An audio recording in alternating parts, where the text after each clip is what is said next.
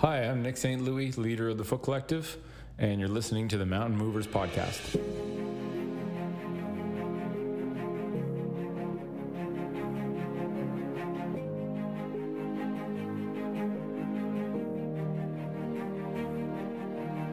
This is the Mountain Movers Podcast, a platform for you, the ones with a voice to be heard, but no microphone to speak it.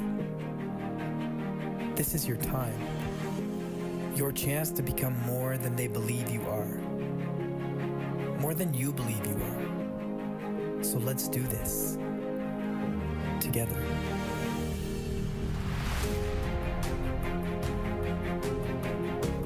Welcome back to the show, guys. I'm sitting here with Nick from the Foot Collective. How you doing today, Nick?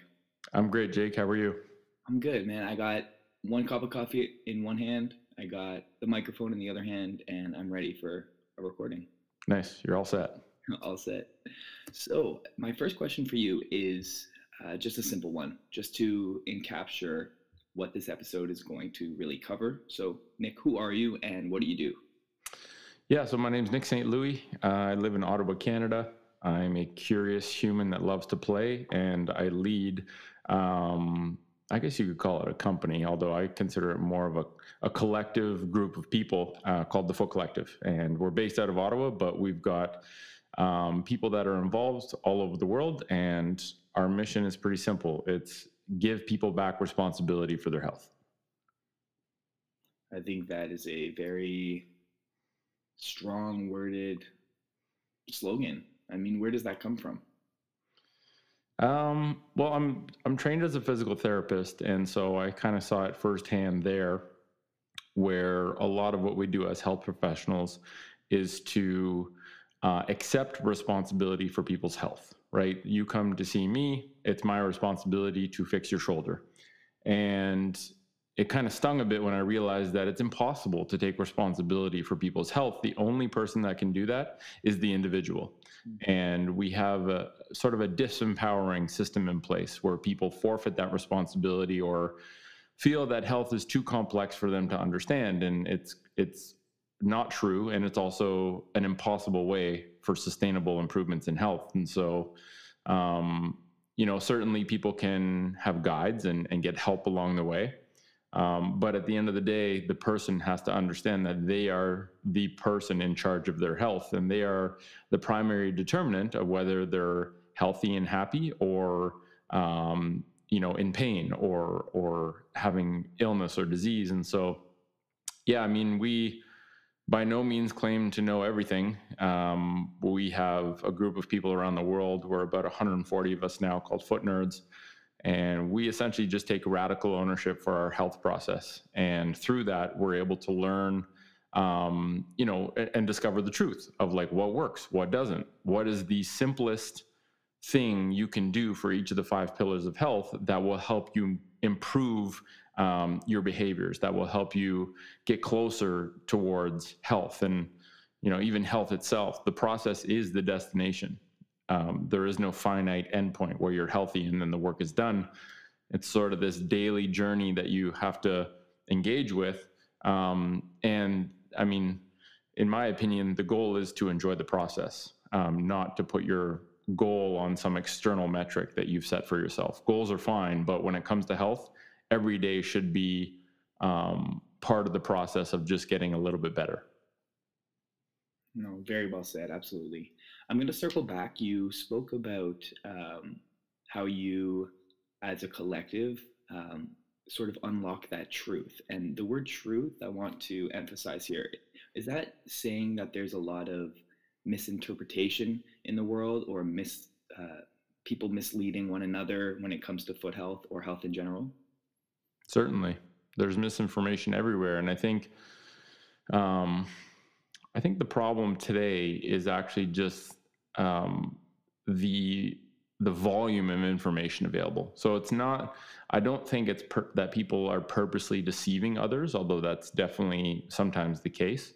I just think there's so much information out the information economy is essentially broken, where it's so overwhelming that it basically is impossible for any one individual to discover truth, because there's just so many layers of bullshit to get through until you get to the essence or the wisdom of what can actually help you. And so, when you combine the collective brain power of many different people, and we each play a small part in searching for that truth, and we collaborate in a way that allows for emergent effects of collective wisdom to develop, I think it's a really powerful way to discover truth. And I mean, truth, the word truth in and of itself can mean many things to many different people, right? There's objective truths that are true, whether you want to think of it as true or not. There are personal truths that are true to the individual, regardless of what other people may think or prove.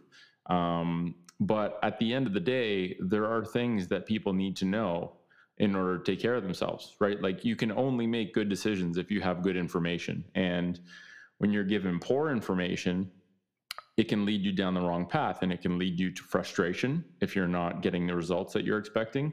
And the sad reality is that health professionals today, the way that they're trained in traditional institutions, are not actually prepared with the right knowledge to help people truly reclaim health.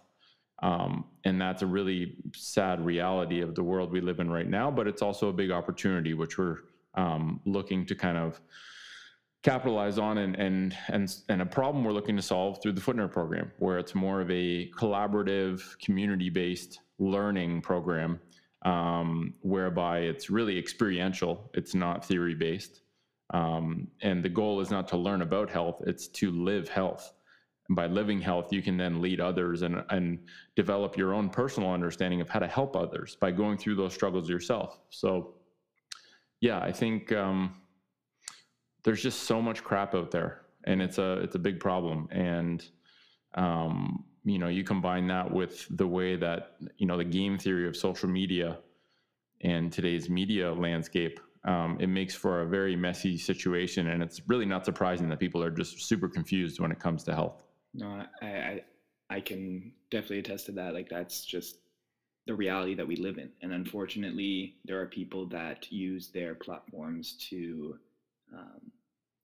mislead people, to feed them, not the whole truth, maybe a part of the truth, but not the whole truth. So I really appreciate how you guys encapture this complete honesty, because if you aren't transparent, how are people really going to be able to resonate with you, right? Right. And you have to be authentic, right? Like, I don't tell people to do anything that I don't personally do myself. Mm-hmm. And I think that's I don't think that's very common, unfortunately, in the world of social media, where you can engineer this appearance of what you're, you want people to think of you as, which oftentimes doesn't reflect the reality. And so it gives a false perception where people feel almost incapable of living up to this weird false expectation. And health is really simple. It really is. It's not about any of the fancy stuff. And the problem is that people that are putting out poor information are not trying to put out poor information. It's just what they've learned through their journey. But oftentimes that, people have this hesitance to change their mind, right? They identify with the current way of thinking. It's scary to release your current way of thinking and be open to new information, right? It's like a hermit crab coming out of its shell. You no longer have the security of feeling like you understand the world. But if you're never willing to be open-minded to accepting new information, or at least entertaining different perspectives, you also never learn.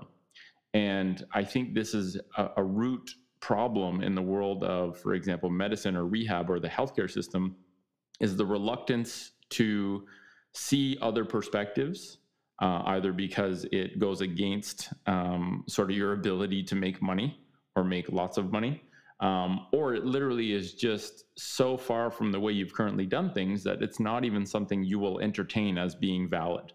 Mm-hmm. And I think that's how we get to this really weird place that no one tried to get to, and that no one, I think, is happy with, but is just where we've ended up. And I think until people are open-minded enough to see different perspectives and admit that when you learn how to do something better, it doesn't mean you did something wrong, right? If you've done things up until right now a certain way, and you learn that way is really not good. It's doing more harm than good. And there's a better way. Switching to that better way doesn't make you a bad person for doing things wrong, because we've all done things wrong. There's always, science exists to prove us wrong. And we just have to flow with that process instead of resisting it. All right. So TFC, as a collective, as like you said, a company, what kind of information can we find through you guys? I like to think of the information we put out as health heuristics. So the general principles that apply to the 99%. There's always exceptions to the rule. There's always the 0.001% who have this outlier genetic defect that will make them not benefit from those principles. But 99.99% of people share the same physiology, right? Share the same fundamental biology that will allow them to do the right things. Like if you're a human, you should just eat real food that doesn't have an ingredient label. You can eat some of the other stuff, but if all you eat is processed food that is far away from its natural state, you're going to develop problems. So literally, it's that simple. And I think some people actually shrug off the simplicity as being too simple, as being like, well, that can't possibly be true because I would have known this by now. But the reality is, health really is simple, right? It's this, we know how to be healthy. We've just had layers of programming put on us that has confused the landscape, right? Humans are designed to move. If you spend long periods of time each day in one fixed position, which right now, the most convenient one is sitting in a chair, you're going to develop a huge swath of potential problems with your knee, with your back, with your feet, like everything. Things don't work as well if you're not giving your body the right inputs. And that includes the right mental inputs. That includes the right food inputs, the right movement inputs. Like all this stuff is very, it's simple, but it's not easy because modern life has essentially layered on all these conveniences that we've just gotten used to. And so you literally have to remove convenience from your life in order to restore health. And most people are simply unwilling to do that or aren't aware of the benefits of doing that enough to justify them wanting to do it. So yeah, health is really simple. And that's really what we try and do at TFC is simplify health to make it more relatable, to make it more achievable, to reduce the intimidation of the word health, because it is overwhelming if you take it as a whole and say, I want to be healthy. Like, problem is most people don't even know what healthy means when they say, I want to be healthy, right? I've started to ask people this, like, what is your aspiration? Oh, I want to be healthy. I want to improve my health. Okay, well, what does health mean to you? And a lot of people pause because they haven't actually been asked that question or asked themselves that question. And a lot of people, I find, eventually answer, well, I don't want to have pain. And that's a really low bar, right? Like being healthy doesn't mean just not having pain. Certainly that's one part of it, but there's so much more to health, right? Like that's just like saying, I just want to survive. It's like the bar should be thriving. The bar should be living in a super happy life where you can flourish and experience joy on a daily basis and experience love on a daily basis. And there's not like, it's a really low bar to say, oh, I just don't want pain. So. Do you think that's the most common issue that people have? It's one of them. I mean, I think a lot of people just have, like as a physio, I saw all these preventable issues all the time, and they're super common. 75% of people in shoe-wearing populations will develop foot pain in some way at some point. That's a crazy stat, considering the default state of humans is pain-free and resilient. So, yeah, I think whether it's physical pain or it's mental pain, anxiety, depression, like all of these things are signals. And one of the big problems is that we've lost the ability to interpret that signal in the right way, right? We look at pain as something to get rid of or hide from, not as something that gives us a clue as to what the path forward should be. And so, if you remove all the fire alarms from your home, it's really easy for your home to burn down. It's really easy for your body to fall apart if you're always ignoring the signals that you should be listening to guide you to where you need to go. And this is a big artifact of medicine where medicine and pharma, where we get rid of pain. We treat pain. We only treat pain. We don't even seem to understand what the root cause of that pain is. And so it's impossible to solve the problem if you don't actually understand what the problem is, because the problem is not pain. Pain is actually part of the solution.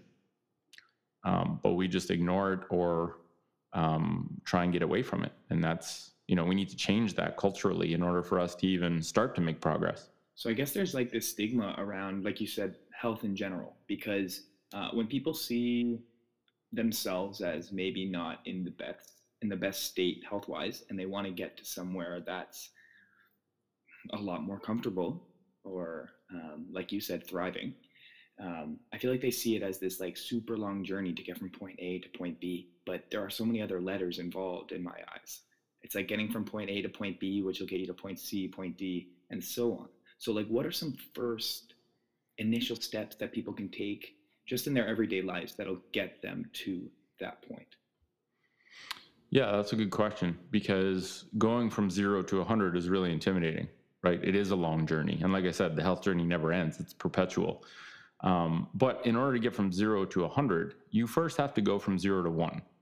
And that is often the best place for people to focus on, because they can be insanely small changes. I often, if someone in my family asks me about health, I just say, okay, we conceptualize health in 5 pillars. So you have sleep, food, movement, the mind, and community. And that's an abstraction, right? They are inseparable. Everything is interrelated bidirectionally with everything else. But it gives you an abstraction to be able to conceptualize health and then prioritize, which of these pillars do I feel is the biggest issue for me right now? And say someone says sleep is my biggest problem. All right, let's start with sleep. Well, maybe going to bed 30 minutes earlier and avoiding technology 30 minutes before you go to sleep, that's 0 to 1. And if that's too hard, then just don't look at your phone 30 minutes before bed. Go to bed at the same time. Don't change anything else. Just don't look at your phone 30 minutes before bed if you're the kind of person that looks at their phone until they pass out. Like 0 to 1, that's the sweet spot. Because oftentimes that's the first domino that falls to make people feel confident that they can actually make changes, right? Habits are built by positive emotions. They're not built through repetition. And when you succeed at something, you create a positive emotion. Mm-hmm. And I think a really big thing that people are missing, and, behavior design to me is one of the biggest key elements in the tool belt of the modern health professional. And it's not taught at all. We cover it in the Footner program, and we'll be launching a community next year called Health Pro, which aligns health professionals from a variety of disciplines to that think alike and that want to do better. And one of the major elements of the education offering for that community is going to be behavior design. Because until you understand how to help people change, it doesn't matter if you give them the best advice in the world. If they don't do it, then it's ineffective. And so, understanding that 0 to 1 involves very small changes that are manageable. But in order to understand what 0 to 1 is for someone, you have to understand that person. You have to understand what their life is like. You have to understand what their motivations are, why they're coming to see you, what they feel confident and able to do, what they want to achieve. And unfortunately, when all you do is focus on pain, and if you only have 10 minutes with your doctor, they have no hope in hell of finding out who you are, what you want, what your life looks like. And so all they're able to do is give you something to control your symptoms. So we really need to take a step back and look at, to me, there's almost 2 words. There's efficiency and then there's effectiveness. Efficiency means getting better at doing things quicker. Effectiveness means actually achieving the result. And I think what we've done is we've prioritized efficiency without actually paying attention to effectiveness. So if you see 5 extra people in a day, that's great. You've worked on efficiency of seeing more people. But what if seeing each person is not being effective at resolving the problem? Then it doesn't actually matter how efficient you are. You've become more efficient at doing the wrong thing. And we need to get back to focusing on doing the right thing. What is actually effective? What do people need? And I really see, we have a community called Beam Tribe, which leverages the power of technology to give people sort of this health GPS in their pocket that's filled with video resources that are short, 6 minutes or less. And we basically just explain common issues like back pain, like knee pain, like what causes those things, and how can you start to take away the causes in your life and change behaviors over time. Because if you fix the root cause, pain goes away. If all you do is focus on the pain and don't change the root cause, pain always comes back. So I think a better understanding of health professionals as a whole, and also using technology to be able to reach people. I mean, everyone's got a phone in their pocket for the most part, right? If you put a really potent tool that benefits the individual to give them back responsibility for their health in their pocket and accessible at all times, that can be a really powerful way to help solve the health problem and give people back the ability to take control over their health instead of relying on others, on health professionals. Well, I feel like that's in itself something that can really push humanity forward. I mean, it's the confidence to say, oh, I have a couple minutes. I'm going to take it upon myself to really work on this, because it isn't something that you just think of every day. It isn't something that just pops into my head like, oh, I'm going to work on my foot strength, but it's really something that I should.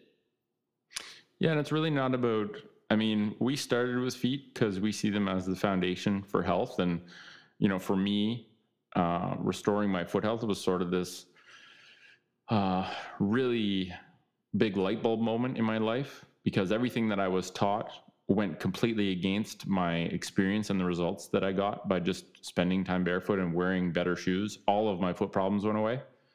So, you know, our focus, I always tell people, our foundational mission is to change health culture. Foot health is certainly a part of that, but it's a small part of our offering. We want to be the best resource for feet, or a really effective resource to give people the information they need to take care of their feet. But our focus really has shifted to all pillars of health, because what we realized was that the problem that we saw with feet is the same problem that exists in every pillar of health, right? This overcomplication of what should be very simple, right? The conversation, like an example is food. The conversation has gone away from food and towards nutrition. And the average person doesn't have to be a nutrition scientist to be able to, the average eater just needs to understand what to put in their mouth in order to feel good. And that's really simple, and actually can involve zero knowledge of nutrients. And so, you know, I really think that a lot of our problems today, you know, whether it's environmental, whether it's social, whether it's economic, a lot of these things are built on a foundation where people aren't healthy. And my personal opinion is that if you help improve health culture, if you globally help elevate the level of health, a healthy person actually has the bandwidth to give a shit about how what they eat affects the environment. They actually can care. They actually can have the resources to care about how the products they buy affects the environment. So I really think environmental activism, social activism can both be done through health activism, because healthy people tend to be more conscious and aware of all these things. Maybe that's just my perspective, but I found with myself, I found it to be true. Sort of like a chain reaction. Right. Yep. So I'm a runner, and I was super excited to get on this podcast to talk about running shoes. And I'm sure you have a very unique perspective on just the whole running shoe culture these days, the technology that goes into it, and all the hype towards them. And I just wanted to know your take on whether or not they are actually bad for our feet or not. Yeah, so the running shoe conversation I tend to bring back to just footwear as a whole. So any footwear that is good for your foot, which is something we call natural footwear. People sometimes use the term barefoot shoe or minimal shoe, but minimal just means less of the crappy stuff that you don't want. And barefoot shoe is an oxymoron, so I'm not a fan of that term. But natural footwear is clothing you cover your foot with that permits natural function of your foot. My take on running shoes is any shoe that is good for your foot is fine to run in. That's not to say that everyone is ready to run in a shoe that's good for their foot, right? There is a adaptation period. If you've literally been sitting on a couch for 10 years straight, you don't go out and run a marathon. You just get up and learn how to fight gravity and build some baseline mobility and conditioning of the muscles before you get more intense. If you've been wearing cushion supported footwear that's stiff your whole life, you have a really deconditioned foot.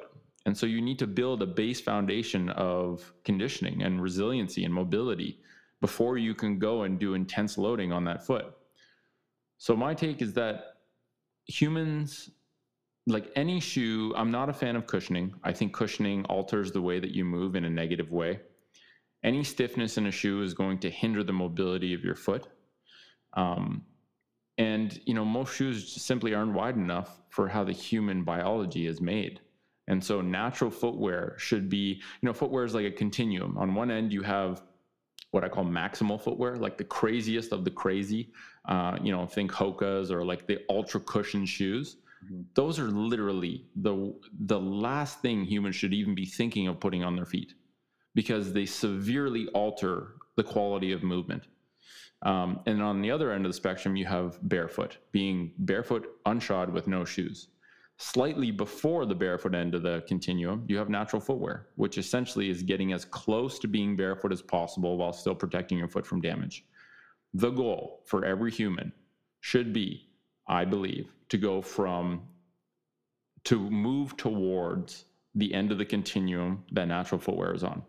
It doesn't mean go there tomorrow, but it means every time you buy a pair of footwear, go towards that end. I think everyone is capable of buying a pair of natural footwear and just starting to slowly implement it in their day-to-day life, right? As like a walking shoe or a shoe that you go do errands in. You need to spend a certain amount of time in natural footwear and build up some resilience before you think about doing more intense activities. But it's really not about the shoe. It's about how you move and how your foot functions. And almost every modern shoe severely compromises foot function. And so, I don't know if, that's kind of a wraparound way of answering your question, but I really think, I believe that any shoe that's good for your foot is good for running, is good for movement, is good for any movement you want to do. There are exceptions where, if you need more traction for golf or for field sports, then maybe you need a shoe with more traction underneath it, but it doesn't negate all the other principles of being flexible, of having a thin sole, of being wide at the tip of the toes so that your foot can actually splay out, and of being flat. Like those are really strong principles that should carry into any kind of footwear we wear, even footwear that's been modified for specific situations. They still shouldn't compromise foot function. So talking about natural footwear, do you have any examples of brands or models that our listeners could research? Yeah, so access to these shoes is a big problem. Is a big obstacle rather for people. So we started an online store called tfc-shop.com. And we feature all the best brands that we can find. Like, we don't care if people buy it from there, but that at least gives you an idea of the vast array of natural footwear that's available for humans. Brands like we just launched our first piece of footwear. It costs $50 Canadian, and it's a shoe. It's a radically natural shoe, which means it has very little effect on the function of the foot. You can literally put them in your pocket. We ship them in envelopes. Like, there's very little to them. But brands like Vivo Barefoot, Shama sandals, Earth Runners, Zero shoes, there's tons of brands out there making great stuff, and more of them are popping up as time goes on and people become more aware and there's more demand for these kinds of shoes. tfc-shop.com, you can browse a bunch of stuff there. Like I said, we mainly created that website because Canadians had a really tough time accessing natural footwear. Ironically, most of our sales are not in Canada because I think there's a big demand for natural footwear. People just aren't able to access stores locally. And so, there's tons of brands, different price levels, different styles, but there is a lot out there, and it's only getting better and better in terms of availability and quality of products available. So how does somebody who has trained in, say, Hoka for years move towards something that you guys would push? Yeah, and I don't like to push anything. I just want to make sure people have the right information. Right. But I mean, the answer to that is that it's very dependent on the individual. It depends on how long they've been in those shoes, how frequently they run, what their mileage is, what their foot strength is like. I just tell everyone, start by being barefoot at home. It's incredible to see how many people wear footwear inside the house. If you can go barefoot in the house for an hour without any problems, you are just fine to wear a pair of natural footwear out and about as your day-to-day footwear. And if you can wear natural shoes for, 3-4 hours without having any issues with your feet, then I would encourage people to experiment with some walk jog intervals and seeing how they feel, right? Start short, start small, take notes, and progress as tolerated. And people just have to be good at self-regulating how they feel, right? If something hurts, do less. Or maybe you have a little bit of work to do on your mobility or your stability or your strength. Like, people have to feel confident and empowered to be able to do their own experiments and know that they're the only ones that can determine how hard they should be pushing. They just have to listen to their bodies. Your body tells you feedback all the time. And if you actually listen to it, that feedback is extremely beneficial to guide your process. And so people just have to reclaim the ability to interpret signals from their body, because that will tell you all the answers you need in terms of how you should be progressing. Don't go out, if you run 20 kilometers every other day, don't go out and run 20 kilometers overnight. Like, go slower than that, but also know that your body is an amazing adaptation machine. And if you're doing well on all the other pillars of health, you're going to be able to recover and adapt very quickly. So just don't underestimate the body, and know that these heavily cushioned shoes are hindering your movement, right? And the problem is that runners don't get shoe-itis or shoe pain. They get knee osteoarthritis 10 years after they started running in these cushioned shoes that alter their movement. So there's a delayed space between the issue and the signal that there's an issue. And so that's where the education is important, so people can make better decisions, so that they never have to go through that process of learning the hard way, of learning in the way that, okay, eventually you have a hole in your kneecap, and now your body's going to really be challenged to heal and allow you to continue moving. Just look into how the footwear is affecting your mechanics. And then you can prevent a lot of the issues that most runners face, which they shouldn't be. Humans are literally built to be running beautiful running machines that are extremely efficient and extremely capable of running long distances with the right training without ever having any problems. And now we just associate running as an injury promoting activity. And it's not running that does that, it's how you're running. Mm-hmm. And how you run is significantly impacted by the footwear you wear. So on the note of footwear, orthotics, I mean, that's a crazy big, I don't want to say Band-Aid to a bigger problem, but I guess my question to you is, do you... You can say that. Boom. Okay, let's say that then. Do you agree with that? Yeah, I do. I think, just like the heuristics, there is 0.001% of people that maybe need some sort of orthosis long-term because they have a genetic defect. But orthotics don't solve problems. They just don't. They cover up the problems, right? It's the painkiller for foot problems. And the problem is they're being prescribed for, like, it's like, oh, you have ear pain? Oh, let's put you on orthotics. It's like they're being prescribed for everything. And it's so strange. I mean, it's not strange when you understand how profitable orthotics can be. And I don't think practitioners prescribing orthotics are doing it knowing that they're harming people long term, and they're not doing it because it's making them money. They're doing it because that's the way they were trained. Just like doctors prescribe pain meds because that's what they were trained to do.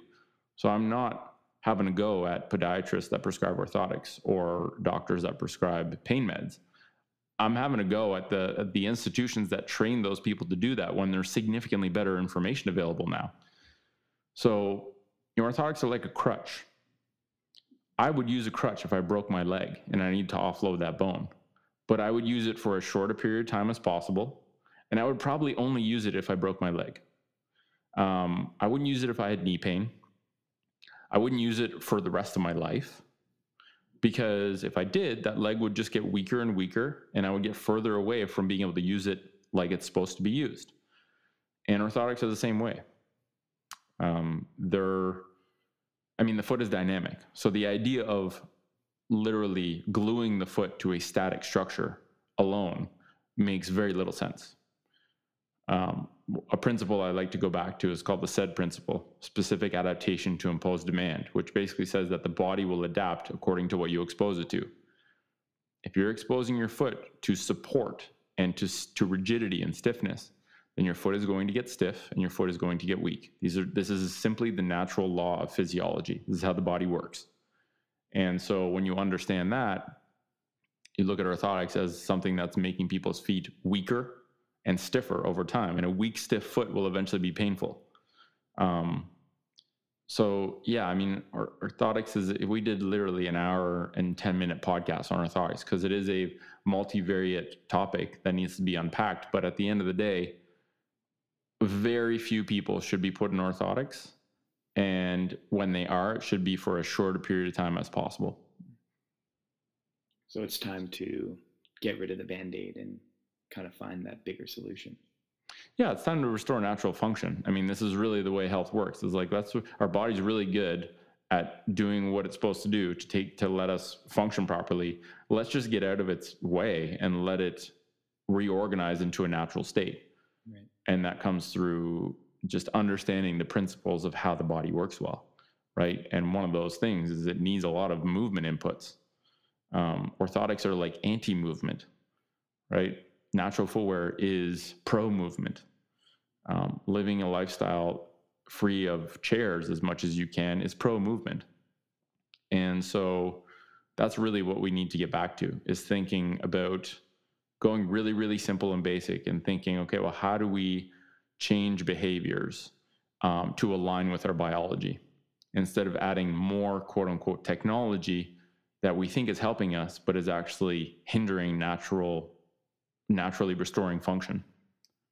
So let's say we have 10 minutes a day, just 10 minutes that we take and we can use towards restoring that natural function in our body. What can we do in that 10 minutes? Yeah, and probably my first question there would be, what are you doing for the other 23 hours and 50 minutes? Yeah. And also the fact, like, most people don't know where their time goes. It's like people that say, I don't have 5 minutes to meditate are the same people who spend 4 hours on social media. Like, we need to do an audit of where our time and energy is being spent, because you might be spending it on things that don't align with your aspirations. And if we don't have that conversation, it's going to be a really tough road. I also think that health doesn't come through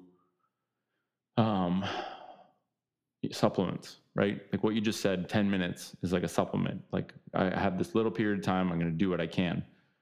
I think health comes from assessing your daily behaviors, right? And changing your environment to facilitate healthy behavior. So you don't have to take a supplement.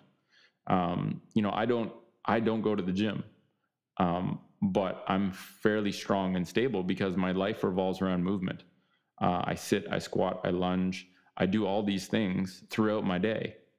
And it's not something I have to do a huge megadose of intense movement in the gym. I just moved as part of my lifestyle. I live a movement-based lifestyle. And, you don't need to exercise. You just have to move. You have to know how to incorporate movement into your life. And so, really TFC is almost melded into a health media company. And so a big focus moving forward is going to be, how do we create content that aims to help people rediscover how to implement good behaviors into their lives,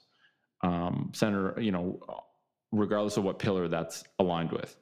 And so I would say take a more global approach and focus on the behaviors you do during the day. Take a behavior audit of like 1 week or even 1 day or even 1 hour. Like, what are you doing? Are you sitting? Well, can you modify that to be standing or kneeling or on the floor? That's a low-hanging fruit compared to that 10 minutes.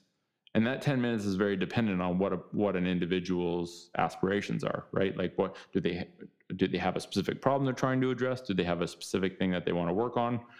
So it's hard to give a catch-all heuristic without any context of the individual, but like I said, if someone asked me that, I would say, well, you might have more time than you think. And it might be easier to change behavior if we look at your daily behaviors as a whole, instead of just trying to find an isolated time, a period of time to supplement what you're not doing the rest of the day. Like just do slightly better things the rest of the day, and you don't have to even find that 10 minutes. So I guess just taking a look at your day to day and figuring out what works for you and how you can improve the things that you want to improve. But Yep. like you said earlier, you don't want to approach it from this like super scary perspective where your whole life is going to change. It can change without changing, if that makes sense. Yeah, for sure. It's like a very subtle evolution. It's a subtle. I think sustainable health comes from a subtle process, not a like drastic change. Drastic change is scary, and it's also just not how our psychology works, right? It's really hard. There's certain things that can facilitate transformative change, like immersive experiences or psychedelics or whatever it is. But at the end of the day, the average person simply needs to embrace the process of constant incremental improvement, where they chip away little bit by little bit at changing their behaviors, because they enjoy the process. They have to enjoy the process. It shouldn't be work. It should be play. I always tell people, I just play all day long. I play with my own health and experiment with different things. I play with different ways of reaching people with the information I feel is important and simple through, social media or different communities.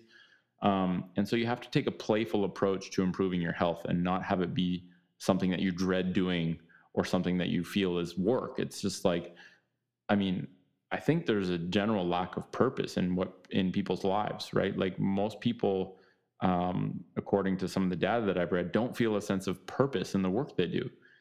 And so what better thing to find purpose in than working to improve yourself, right? Than growth, whether that's physical health, whether that's mental health, whether that's spiritual health, whatever you choose to make meaning of that.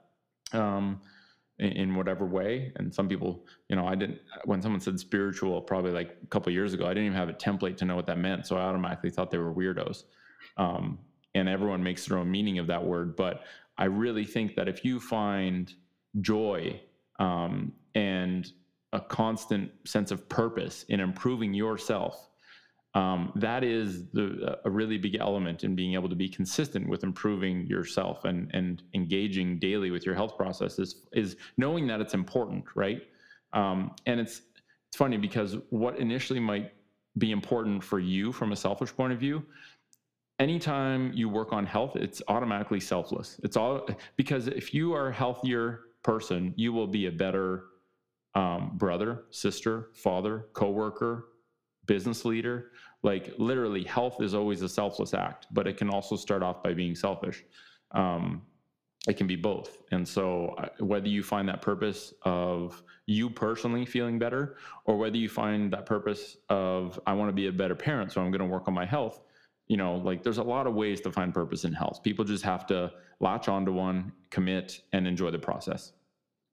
All right, Nick, we're going to wrap things up here. I know you have a meeting to get to, but I could talk to you forever. This has been a really great conversation. Maybe we can get a part 2 in there sometime soon. Cool. It's funny how quickly 45 minutes goes by. I know, like where does it go? Yeah. But just to wrap things up, I do at the end of every episode what's called a mountain minute. And so that's just a rapid fire round of questions just to kind of get the audience in on what you like on a more simple note, a more personal note. Sure. So yeah, let's get to it. You ready? Yep. This is the Mountain Minute. 3, 2, 1. Favorite movie? Blow. Favorite food? Banana bread. Go-to breakfast? I don't eat breakfast. Favorite song? Oh God, these are tough questions. Favorite song right now? I have so many songs in my head. Can I come back to this one? What is your guilty pleasure song? Pleasure song. Define pleasure. Something that you don't like telling people is your favorite song. You'll listen to alone in the car, in the shower, at night, kind of thing. I don't know why I'm blanking. I think it's because there's so much data in my brain. I'm a really big fan of old school funk. Okay. So Stevie Wonder, I'm a big fan of. Favorite day of the week? Monday. Least favorite day of the week? Wednesday. Favorite color? Blue. What time do you usually go to bed?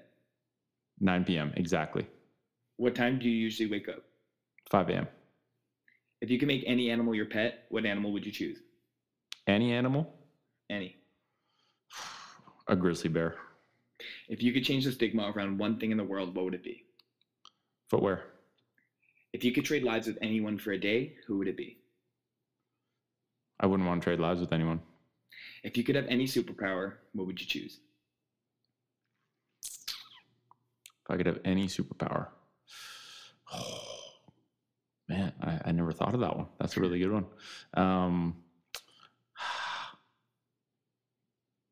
To just instantly make people feel radical love. Sweet or salty? Sweet. Coffee or tea? Both dependent. Coffee in the morning, tea in the evening. Rain or shine? No preference. Day or night? Day.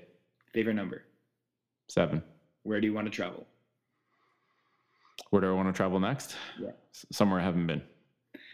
Okay, let's circle back. What is your favorite song? What was the question again? What is your favorite song? Oh, God, yeah. You did a good job at rapid firing those. It's hard to think of that. My favorite song, I love Tosh Sultana. So Jungle by Tosh Sultana is a top pick right now, but it's really hard to pick favorites. So where did you first hear that song? I first heard that song when I was introduced to Tosh Sultana by a guy called Clayton Weekly, who's a foot nerd from Pittsburgh. And since then, I've just been obsessed with her because she makes awesome music. Final question, fill in the blank. This podcast is? Awesome. Thank you, Nick. Thank you so much for jumping on the podcast and just being able to create this awesome conversation. It really meant a lot. No worries. Thanks for having me, and thanks for doing these podcasts, because podcasts are not, we do our own podcasts. It's something people often don't get paid for, but it's something that's also really important as an element, as a media, as a subset of media to help change people's perspective. So thank you for doing this, Jake, taking the time and having me on today. Absolutely. If you want, you can drop the name of your podcast right now. It's called the TFC Audio Project. It's on iTunes and I believe other platforms. So, yeah. And where can we find you and the Foot Collective? Thefootcollective.com and then at The Foot Collective on Instagram. Those are our two kind of launch pads for everything else. Sweet, man. All right. That's it. Thanks for being on. No worries. Thanks for having me. Thanks, guys, for tuning into another episode of the Mountain Movers podcast. Now, if you are an iTunes listener and you enjoyed what you heard, please feel free to, leave a rating, leave a review. Let me know what you think. Ratings help this podcast grow, which essentially will grow the Mountain Movers community. And that's all I can hope for. Building this community where it's okay to be heard. It's okay to open up and let people know how you are, how you're feeling, what you're up to. Until next time, keep climbing. Love always, Jake.